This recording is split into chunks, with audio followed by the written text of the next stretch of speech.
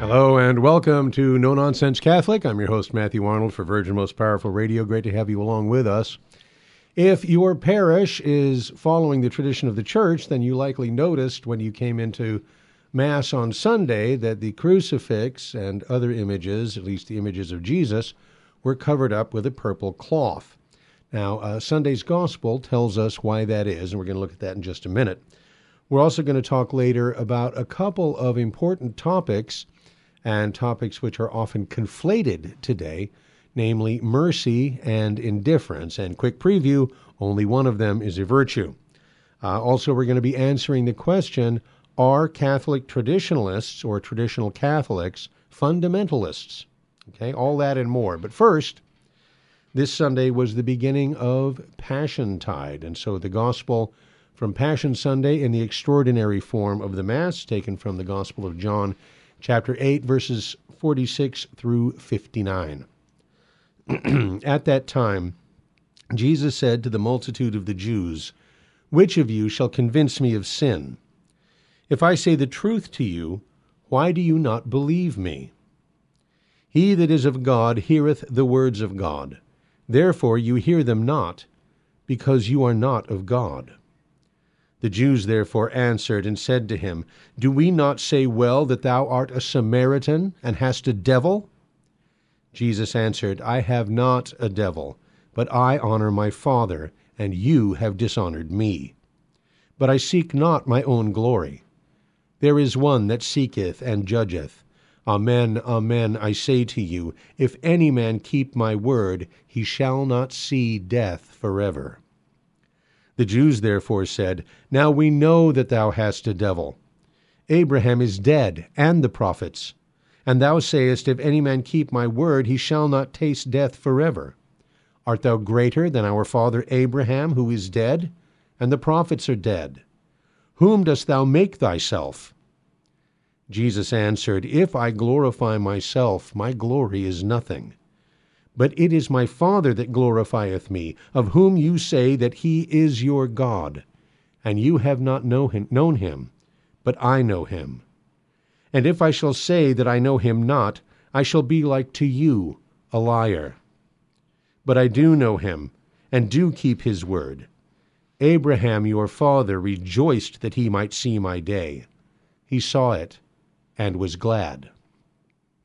The Jews therefore said to him, "Thou art not yet 50 years old, and hast thou seen Abraham?" Jesus said to them, "Amen, amen, I say to you, before Abraham was made, I am." They took up stones therefore to cast at him, but Jesus hid himself and went out of the temple. Thus far the words of the Holy Gospel. So beginning with the last point first, the Gospel says that Jesus hid himself. That is why the crucifix and the statues of Jesus are covered on Passion Sunday, to remind us that Jesus hid himself, and not out of fear. Obviously, he was preparing to undergo something much worse than stoning, but because he gives himself up willingly. Remember, he says, no one takes my life. I give my life. No one takes it from me. The sacrifice is in his hands, and it'll happen in his time. And it's also a reminder to us to forgive our enemies and not take revenge on them, which, of course, is precisely what he's going to do for us. And there's a lot more here. I mean, more than a single podcast could do justice to, much less one segment. So I want to just focus on a couple of things. First off, we see that instead of reflecting on our Lord's words, instead of listening to him and thinking about what he said, the Jews pour out their offended pride, right? And they abuse him instead. They call him a Samaritan. They say he has a devil. And that's because the price of clarity is the risk of giving offense. All right? If you tell the truth, then there's going to be repercussions. The same thing is happening today. The proud find the truth offensive. And so instead of listening to the truth, the proud man answers with slander and contempt. But there's another thing here. Jesus says, if any man keep my word, he shall not taste death forever. And the Jews respond, art thou greater than our father Abraham, who is dead? Whom dost thou make thyself? And then later Jesus says, Abraham your father rejoiced that he might see my day. He saw it and was glad. And they respond, thou art not yet 50 years old, and hast thou seen Abraham? And Jesus says, Amen, amen, I say to you, before Abraham was, I am. Now, I am is the very name of God in the Old Testament. But that's the answer to the question, who dost thou make thyself? Jesus claimed to be divine. He claimed to be God. This was the truth communicated, at last with unvarnished clarity. And what was their reaction? They took up stones to cast at him. And then, of course, finally on Good Friday, they crucified him. But when Jesus says that Abraham was glad to see his day, what does he mean? Well, in Hebrews chapter 11, St. Paul talks about the faith and the early patriarchs, and then he focuses in on Abraham and the faith of Abraham. And he says in verse 13, all these, talking about the patriarchs, all these died in faith without having received what had been promised. But from a distance they saw far ahead how those promises would be fulfilled and welcomed them. And this is particularly true of Abraham. He said he rejoiced that he might see my day. And Jesus says, and he saw it. He saw it and was glad. And it's because of the sacrifice of Isaac. God promised Abraham that he would be the father of a great nation. But when Abraham finally has a son, God asks him to sacrifice him. And in the face of what is an apparent contradiction, Abraham's faith remains unshaken.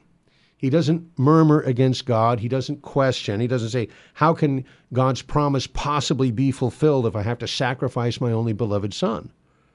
On the contrary, he says to himself, his promises will surely be fulfilled, though how or in what way, I don't know. As St. Paul says in Hebrews 11:19, he reasoned, that is Abraham, reasoned that God was able even to raise someone from the dead. And in a sense, he was given back Isaac from the dead.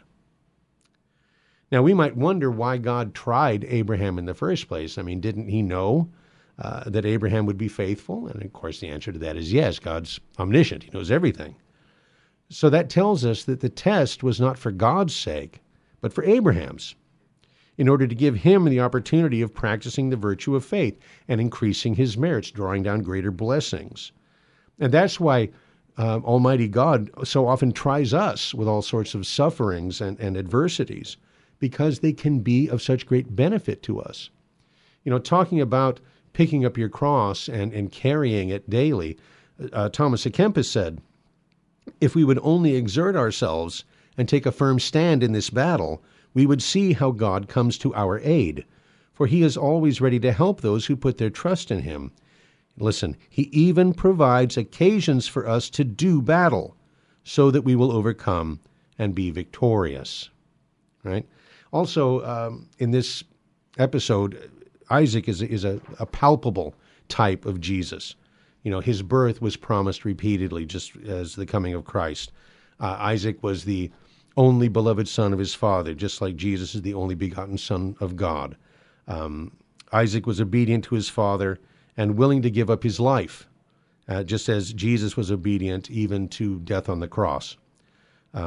Isaac carried himself up the mountain, the wood on which he was going to be sacrificed, the wood on which he would be slaughtered, just as Jesus carried up Mount Calvary, the wooden cross on which he would be crucified.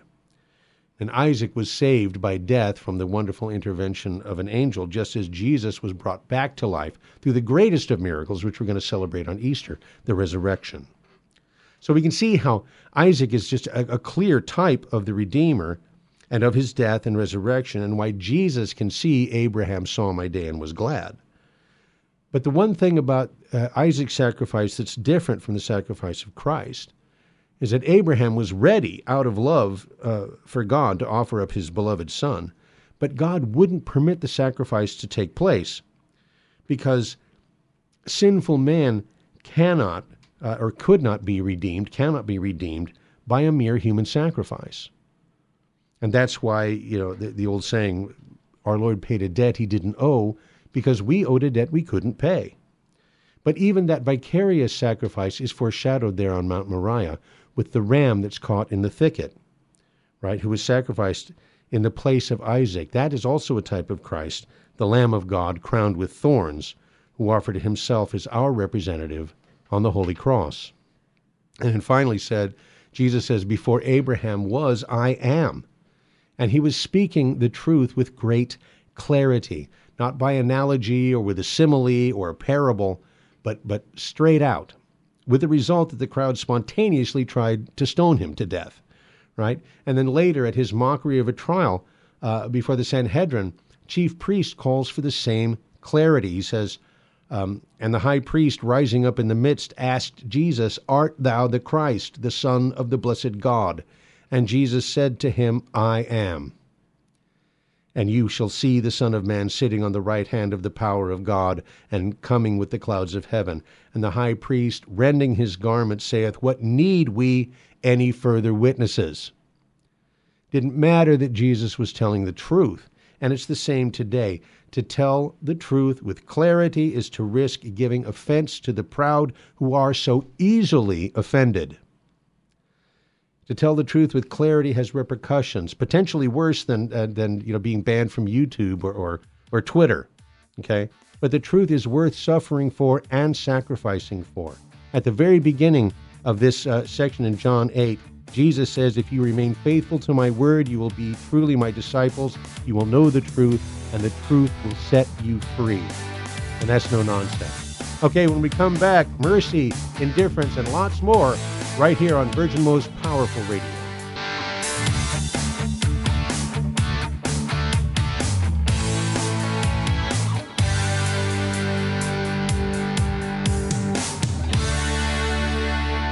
Welcome back to No Nonsense Catholic. I'm your host, Matthew Arnold, for Virgin Most Powerful Radio. Blessed are the merciful, for they shall obtain mercy. The words of our Lord from the Sermon on the Mount in Matthew chapter 5, verse 7. And you hear a lot about mercy these days. And of course, all of us, must count on God's mercy for our entrance into heaven. Now, in my office, I have a print of a painting by the pre-Raphaelite artist Edward Burne-Jones. And in the painting, an armored knight is kneeling at an outdoor shrine as the corpus of a life-size crucifix reaches out to embrace him. It's called The Merciful Knight, and it illustrates the 11th century story of Sir John Gualbert, a knight who forgave his enemy when he could have killed him, right? And you can actually see his enemy riding off in the background. And we see how he was rewarded by this miracle in token that his act of mercy had pleased God. Mercy is one of the great qualities of Christian chivalry. But what is mercy? Mercy is about not punishing a wrongdoer as severely as he deserves to be punished.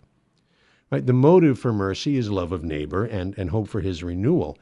But mercy is impossible without an objective moral standard and without the recognition that the wrongdoer's act deserves punishment. Now, I'm something of a collector of Bibles. I have, various translations with notes and commentaries, both Catholic primarily, but also some Protestant ones, largely because some of them include charts. And I'm a visual learner. I like to see things organized visually, and that's why I like infographics on the internet. Infographics is a fancy name for chart. But the charts in this one particular Bible are presented from an evangelical Christian viewpoint. And so in some cases, they're not all that useful to a Catholic, theologically speaking, right? And case in point, there's a chart called Why Jesus Had to Die, or Why Did Jesus Have to Die, it's called. And the chart lays out their reasons of why he had to die. But that's fundamentally the wrong question. In fact, it begs the question, why did Jesus have to die begs the question, because before you ask why did he have to die, you should ask, did he have to die? And during his agony in the Garden of Gethsemane, Jesus prayed, Father, if it is possible, let this chalice pass from me, but not my will, but thine be done. That's Matthew 26:36. So the question is, could the chalice have passed? In other words, could the redemption have been accomplished without the cup of suffering, if the chalice had been taken away? And it might surprise you to learn that the church's answer is yes. Jesus Christ is God the Son. He's the second person of the Blessed Trinity. As God, he is an infinite person, and his every act has an infinite value. Therefore, the blood of his circumcision would have been sufficient to justify or to satisfy the justice of God the Father. But while it was technically unnecessary for him to die, it was most certainly fitting, because our Savior took upon himself the sins of mankind as our covenant representative. And the fact of the matter is, the sins of mankind merited death. His terrible, brutal, torturous execution is what we deserve for our sins. It's like he told John the Baptist at the Jordan, I must fulfill all justice. So for a Catholic to say, for example, that the death penalty is always and everywhere inadmissible implies that a person guilty of a capital offense doesn't deserve capital punishment. And that, in my humble opinion, is inconsistent with the revelation of God. Of course, we know capital punishment isn't always necessary. It's certainly possible to show mercy to the guilty, but mercy is impossible without recognizing that capital crimes deserve capital punishment. In order to show mercy, one must first acknowledge justice. Now, I'm a medievalist, hence the Burne-Jones painting. And in the tales of King Arthur and his knights, often the villainous knights are overthrown by the champions, Lancelot or Gawain or whomever, only to cry mercy, right? The hero rushes off his helm, puts his sword to his throat, and he begs for mercy. And typically, not always, but typically, their lives are spared by the hero under the condition that they hasten to Camelot and go before King Arthur and admit their guilt and then submit themselves to his just judgment, which is, it's a metaphor for conversion. And in many cases, these recreant knights abandon their bad customs for, locking damsels in towers or whatever, and embrace true chivalry, and then join the Knights of the Round Table and become great heroes themselves. And that's the whole point. When the heroes show mercy, they give the recreant knights the chance to do what is right. And at the same time, they demonstrate their belief that even an apostate knight wants to do and can do the right thing with the help of God's grace. So, in other words, the mercy they show aids in their conversion, right? The conversion of the villainous knight, in his struggle to be good, in his own personal quest for holiness. And so, if a person's action is wrong, if they're guilty, but you withhold just punishment for their own good, then you have performed an act of mercy. So why bring all this up? Well, it's important, I think, because some Catholics today would withhold punishment not from concerns of justice or concerns about human dignity, or even, certainly not true love of the sinner, but because of indifference, from indifference towards sin. And that's not mercy. That is what's called laxity. That's an erroneous conscience where the mind decides on insufficient grounds that a sinful act is actually permissible, or something that is gravely wrong really isn't that serious. And there are good reasons to show mercy, of course, not the least of which being the fifth beatitude. But there is never any legitimate reason to be lax, because indifference is the opposite of love.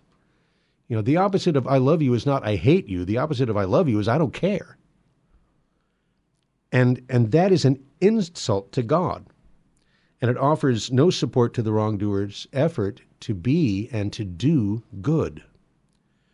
Right? It's the sine qua non of the universal call to holiness that Catholics have a horror of committing sin. But today, it seems that many, if not most Catholics, even highly placed members of the clergy and teachers, politicians, and so on, that they have a much greater horror of being considered judgmental than they do, have a horror of sin or encouraging sin. In fact, for Catholic leaders, they don't have to encourage sin, just to fail to condemn it. their failure to condemn serious sins, including but not limited to abortion and sexual immorality. I say for them to fail to condemn sin is itself the grave error of laxity, an error of which I dare say they have no horror at all. Hence the words of Pope St. Pius X. He said, "All the strength of Satan's reign is due to the easygoing laxity of Catholics." He looks at the world and says, we're to blame. Mercy is not indifference, and laxity is a fault. And it is a fault that is directly related to my next topic, which is the sin of religious indifferentism. Religious indifference. That's the idea that all religions are more or less good and praiseworthy. Many modern Catholics have fallen into religious indifference. As with so many modern errors, some Catholics will turn to Vatican II to try and justify their religious indifference. After all, did not Vatican II finally teach us the value of ecumenism and religious liberty? Well, look, read my lips. Let me repeat for the 1,001st time. Vatican II did not change the teaching of the Church. The Church has always and ever taught that man's free will must be respected, and consequently there should never be any coercion in religion. But it doesn't follow from that all religions are therefore equal. In fact, it's in the Vatican II Declaration on Religious Liberty or Religious Freedom that states, and I quote, "The Church is by the will of Christ the teacher of truth.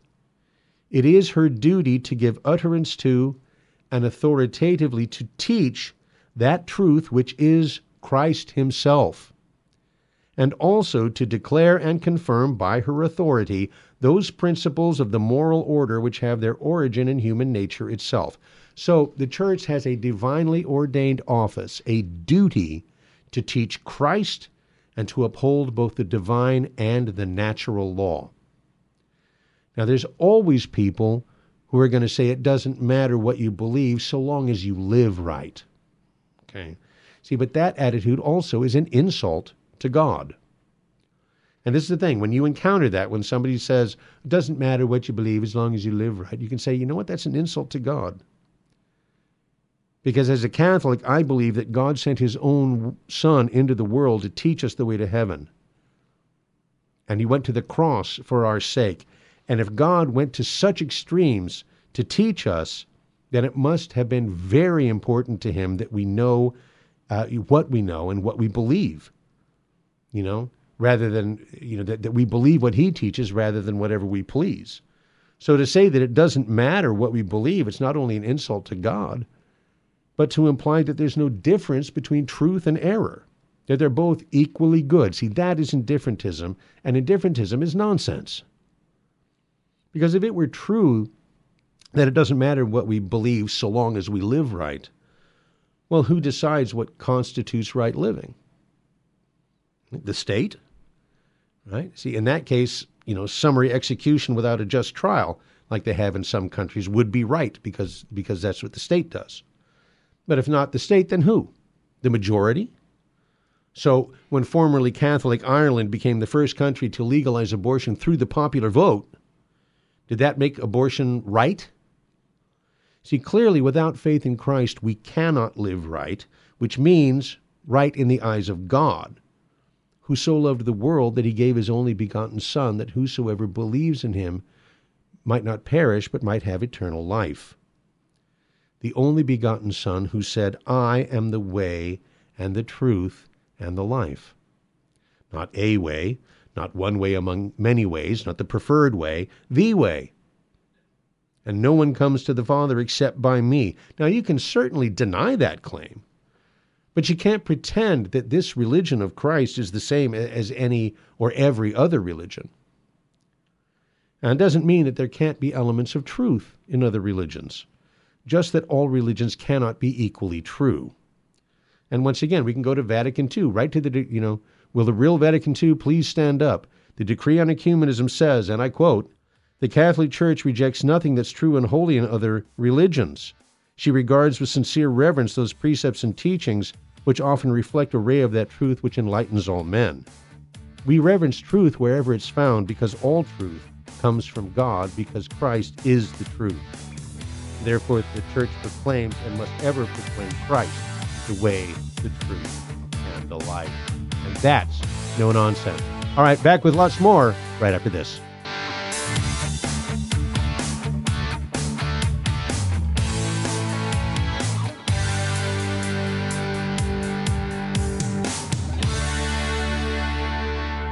All right, welcome back, No Nonsense Catholic. In that last segment, we were talking about religious indifferentism, and that the Church teaches quite clearly that the Catholic Church alone possesses the fullness of the truth, which implies that other religions are in error as much as they disagree or contradict those various elements that constitute that fullness. Like it says in the book of Acts, there is no salvation in anyone else, nor is there any other name under heaven by which we can be saved. Now, insisting that Christ is the only way to the Father, like Jesus said, leaves you open to the charge of fundamentalism. And the word fundamentalist is used as a pejorative term today. It's used to label someone as an irrational religious extremist. The word fundamentalist is used to describe Islamic terrorists, for example. But 100 years ago, that term was taken as a badge of honor by theologically conservative Christians who were trying to distinguish themselves from liberal Protestantism. At a time when liberal Protestants and mainline denominations were starting to deny even very basic Christian teachings like the authority of the Bible or the virgin birth of Jesus, these conservative Protestants called for going back to the fundamentals of faith, hence the term.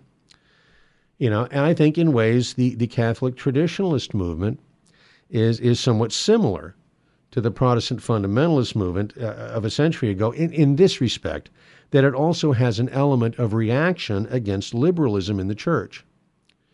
And like fundamentalist, the word traditionalist is used as a pejorative term, in some circles, and traditionalist Catholics are routinely accused of being fundamentalists. So is there any truth in that charge? Well, we shall see.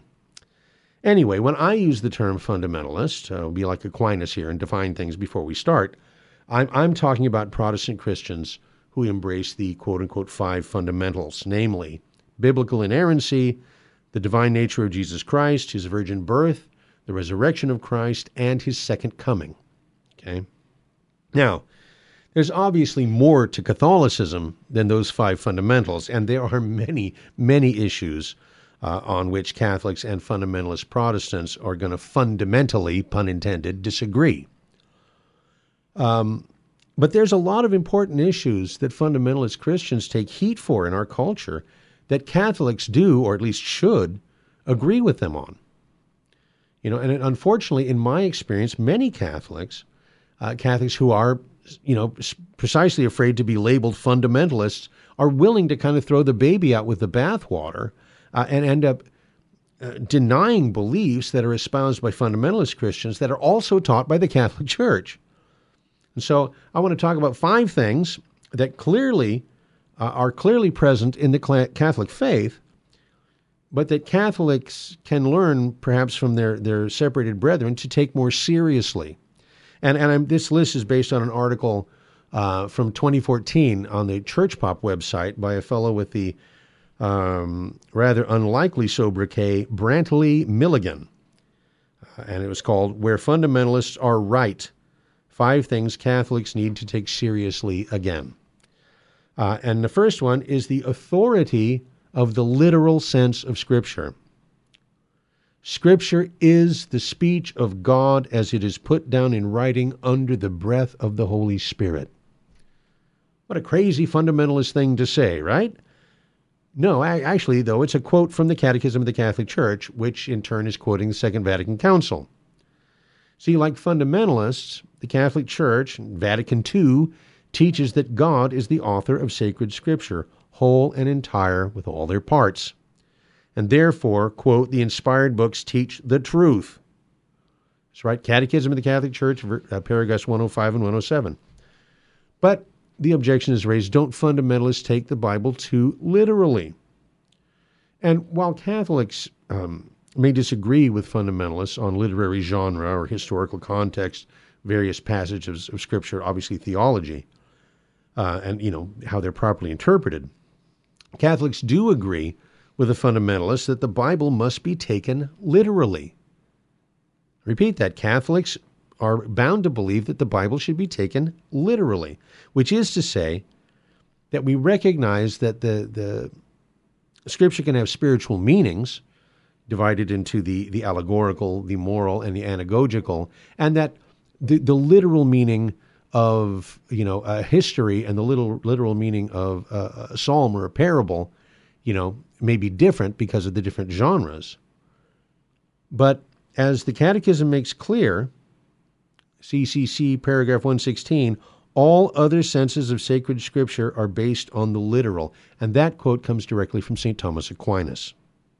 Right? So, we take the Scripture literally.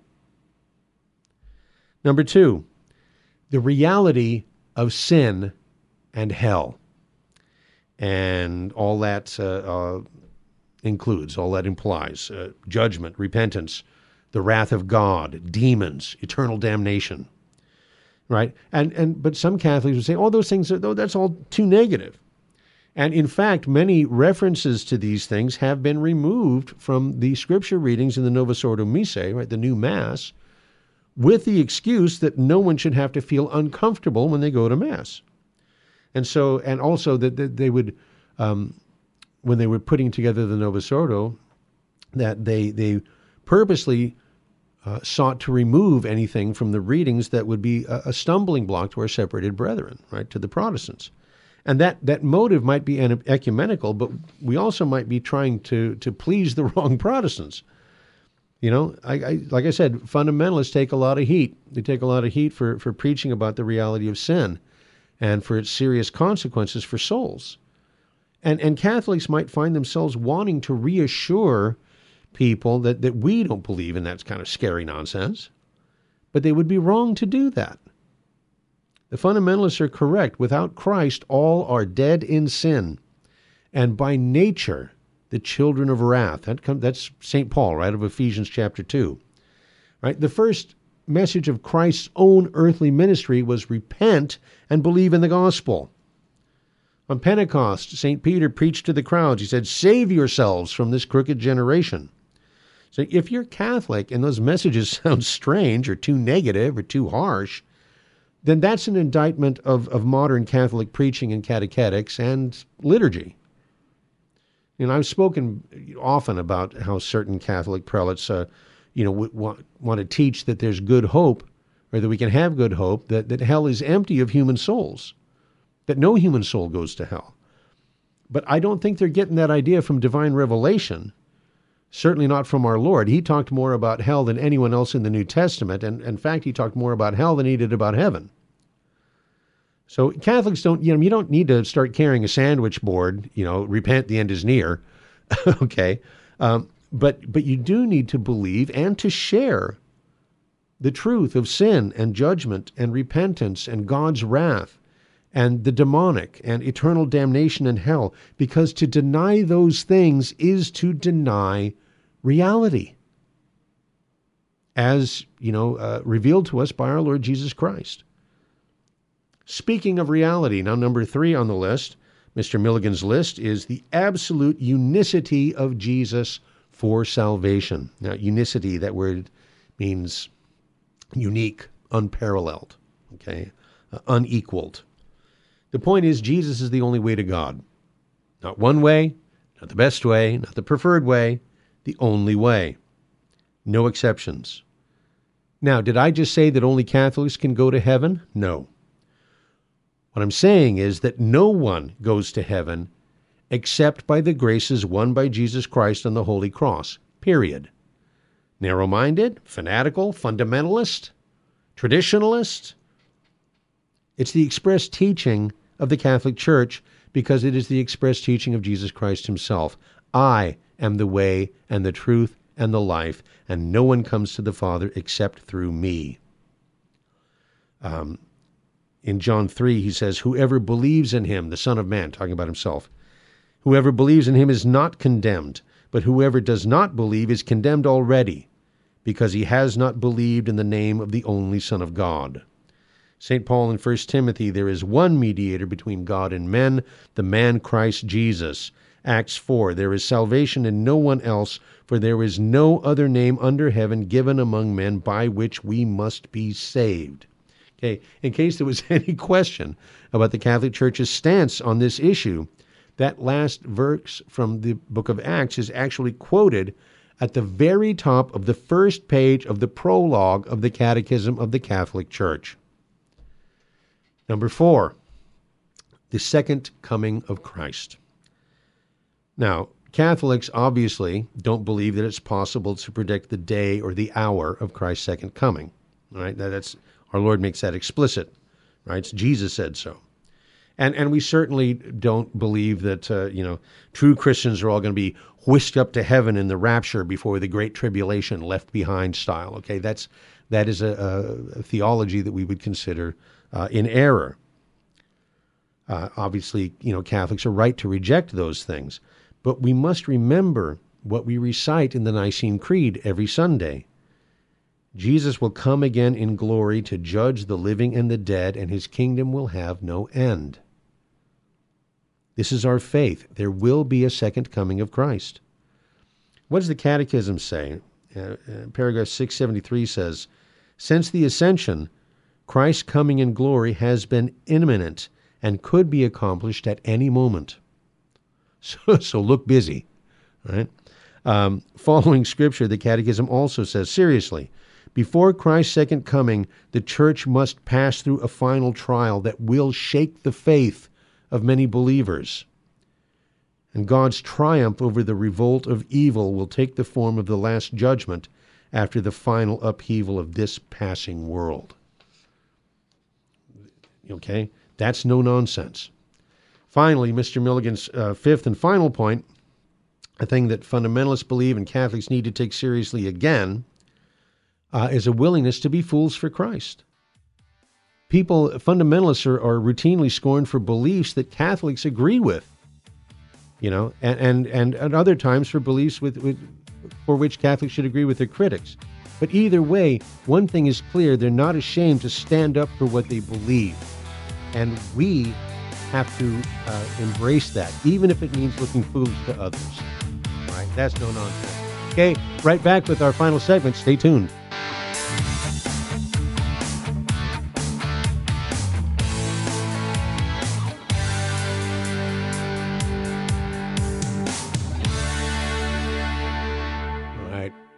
Welcome back.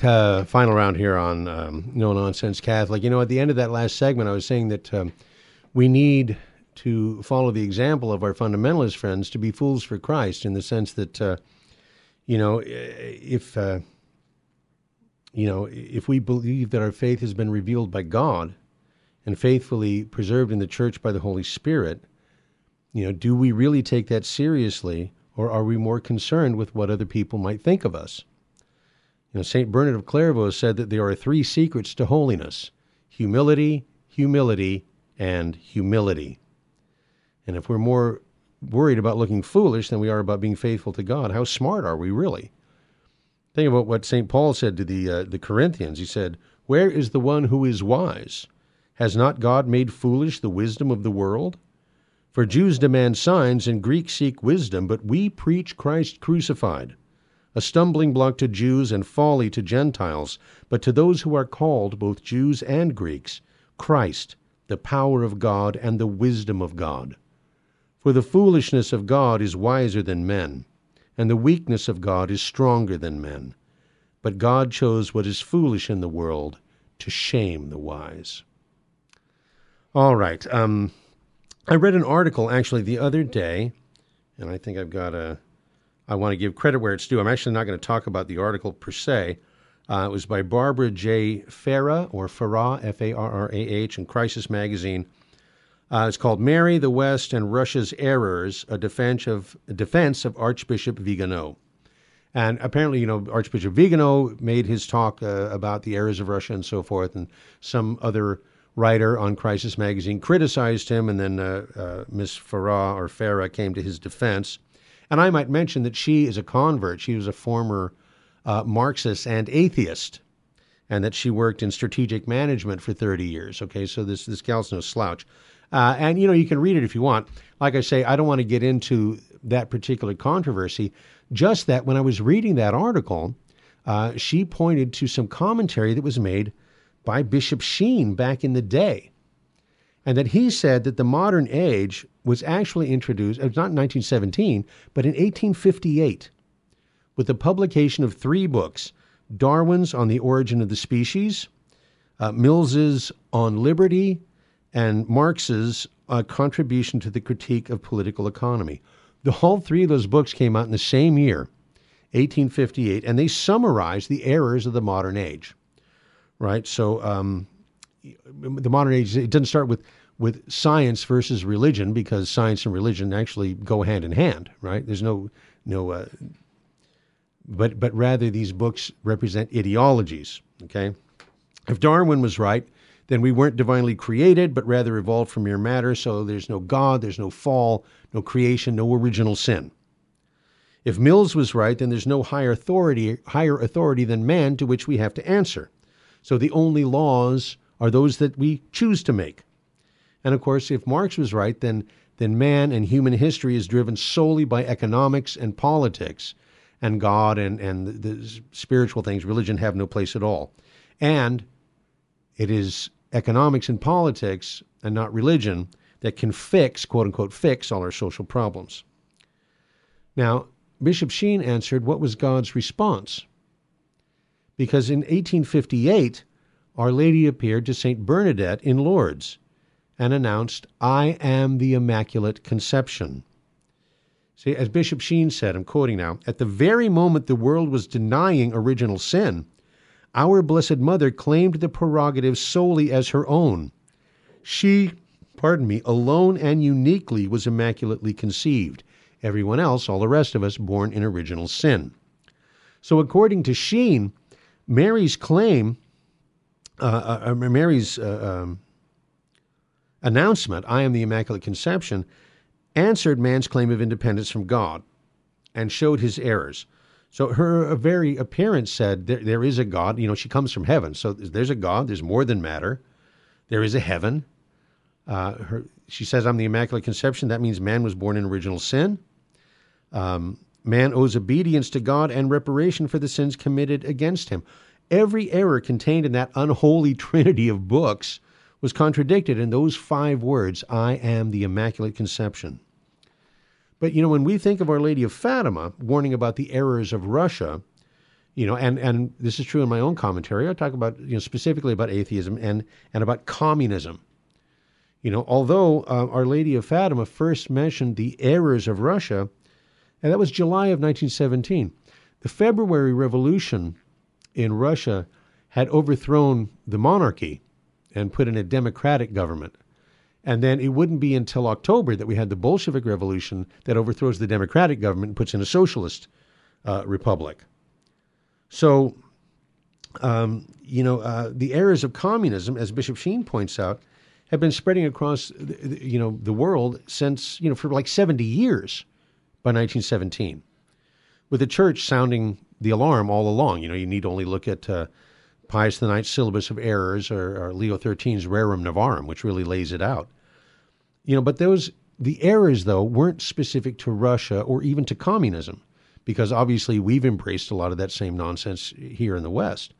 So why did Mary single Russia out? Well, and he says it's because the Russian Revolution created a concrete political body that incorporated all these errors. A secular state, apart from any reference to God, that claims to be able to solve the problems inherent in the human condition. So a state that said no to God, to any authority higher than itself, no to the natural law, a state that would then become powerful enough to spread those errors across the world. As Sheen put it, Russia gave political form and social substance to the despiritualization of the Western world. And that is why St. John Paul II called for a new evangelization. And I tell you, if you are looking for the era of peace that Our Lady promised, and we need to realize it's not going to come through the government fixing the human condition. And we should probably not spend so much time and effort trying to use the church to influence political solutions. Christ's peace, the peace that the world cannot give, comes to us only through the graces won by our Lord Jesus Christ on the Holy Cross and communicated to the world through the sacraments of the Holy Catholic Church. The great work of our day in both the active and the contemplative spheres is to help people fall in love with Christ and His church. And that's no nonsense. And that's what we're trying to do here at Virgin Most Powerful. All right, we have entered the liturgical home stretch before the coming of Easter. We're in Passiontide, the time in which good Catholics relive the Passion of our Lord. And so I wanted to just share with you, have a little medieval mentality segment. This is an old legend from the Middle Ages. It explains how the robin got his red breast. You see, apparently back in our Lord's day, the robin had a silver vest, okay? And whenever he flew or hopped around, the sun would shine off his silver vest, and he was very proud and the envy of all the other birds. Now, on Good Friday, there was a little robin hopping around on Mount Calvary, and he witnessed the sad spectacle of our Lord forced to carry his cross up the hill and his crucifixion, and he was filled with compassion and wondered how men could be so cruel to the good God who had given him his little silver vest. And he wanted to do something to help, so he flew up to the cross, but the nails were too big for him to draw out with his little beak. And then he thought, well, perhaps I can draw out just one of the cruel thorns, piercing my Lord's brow. And as he was tugging at the thorn, it pierced his own breast, and his beautiful silver vest was covered with blood. And there's a poem by James Ryder Randall that tells the story. A little bird that warbled round that memorable day flitted about and strove to wrench a single thorn away. The cruel spike impaled his breast, and thus 'tis sweetly said, the robin has a silver vest incarnadined with red. Now we can learn something. There's a lesson in this little story, that it is by our sins that Christ was nailed to the cross. That I was at Calvary, and so were you. We were there represented by our sins, just as much as the Jews who mocked him and the Romans who crucified him. But if we were there by our sins, it's also true that we can be there by our good works to help relieve our Lord's pain. And so we should make up our minds this Passiontide to redouble our Lenten works of prayer and fasting and almsgiving, and perhaps reach back and remove a single thorn from our Lord's brow. This is the spirit of St. Elizabeth of Hungary, who would not wear her crown on Good Friday. She said, I cannot wear jewels when my Lord wore thorns. Or Clovis, who was king of the Franks. Clovis was the first of the barbarian kings after the fall of the Roman Empire at the beginning of the Middle Ages. He was the first to embrace Christianity. He was to become the first among the Christian kings, who would make up what became known as Christendom. And when he heard a sermon on the Passion, he was so moved with emotion that he stood up and took the hilt of his sword and said, O Clovis, where wert thou with thy valiant Franks? Now, his desire to rescue our Lord from the crucifixion is, may not be 100% theologically correct, but that's the spirit that we should have for Passiontide. If only I had been there. Now, I've spoken often how we go to Calvary at Mass. That very same once and for all sacrifice is made present for us sacramentally on the altar. But there is no Mass on Good Friday. But if we can be there by our sins, then we can be there by our good works, and please God, we will be. And that's it for this week. Boy, it flies by for me. I hope I said something that was edifying, and I hope that you will join us again next week. Just a few days left The rest of this week, we'll have Palm Sunday, and then the next week, of course, will be the great feast of Easter. So we'll be back to talk about all of that and more here on Virgin Most Powerful Radio. I want to say thanks for listening. I want to say thank you especially for your support, both spiritual and temporal. We do appreciate your prayers, I think, above all, and also your financial contributions that help keep us on. It's just you. We are listener supported. So if you like what you hear on Virgin Most Powerful Radio and you want us to stay in business, then please, by all means, head to the website, vmpr.org. You can make a donation there. There's a donate button right on the front page. Become a monthly donor, make a one-time donation, or you can call the office toll-free at 877-526-2151, 877-526-2151 to make a donation. All right, thank you so very much. Have a blessed Passion Tide, and if I don't talk to you before Easter, a blessed Easter. And in the meantime, thank you, sincerely, thank you for listening, and may God richly bless you and your family. I'm for Virgin Most Powerful Radio. See you next week.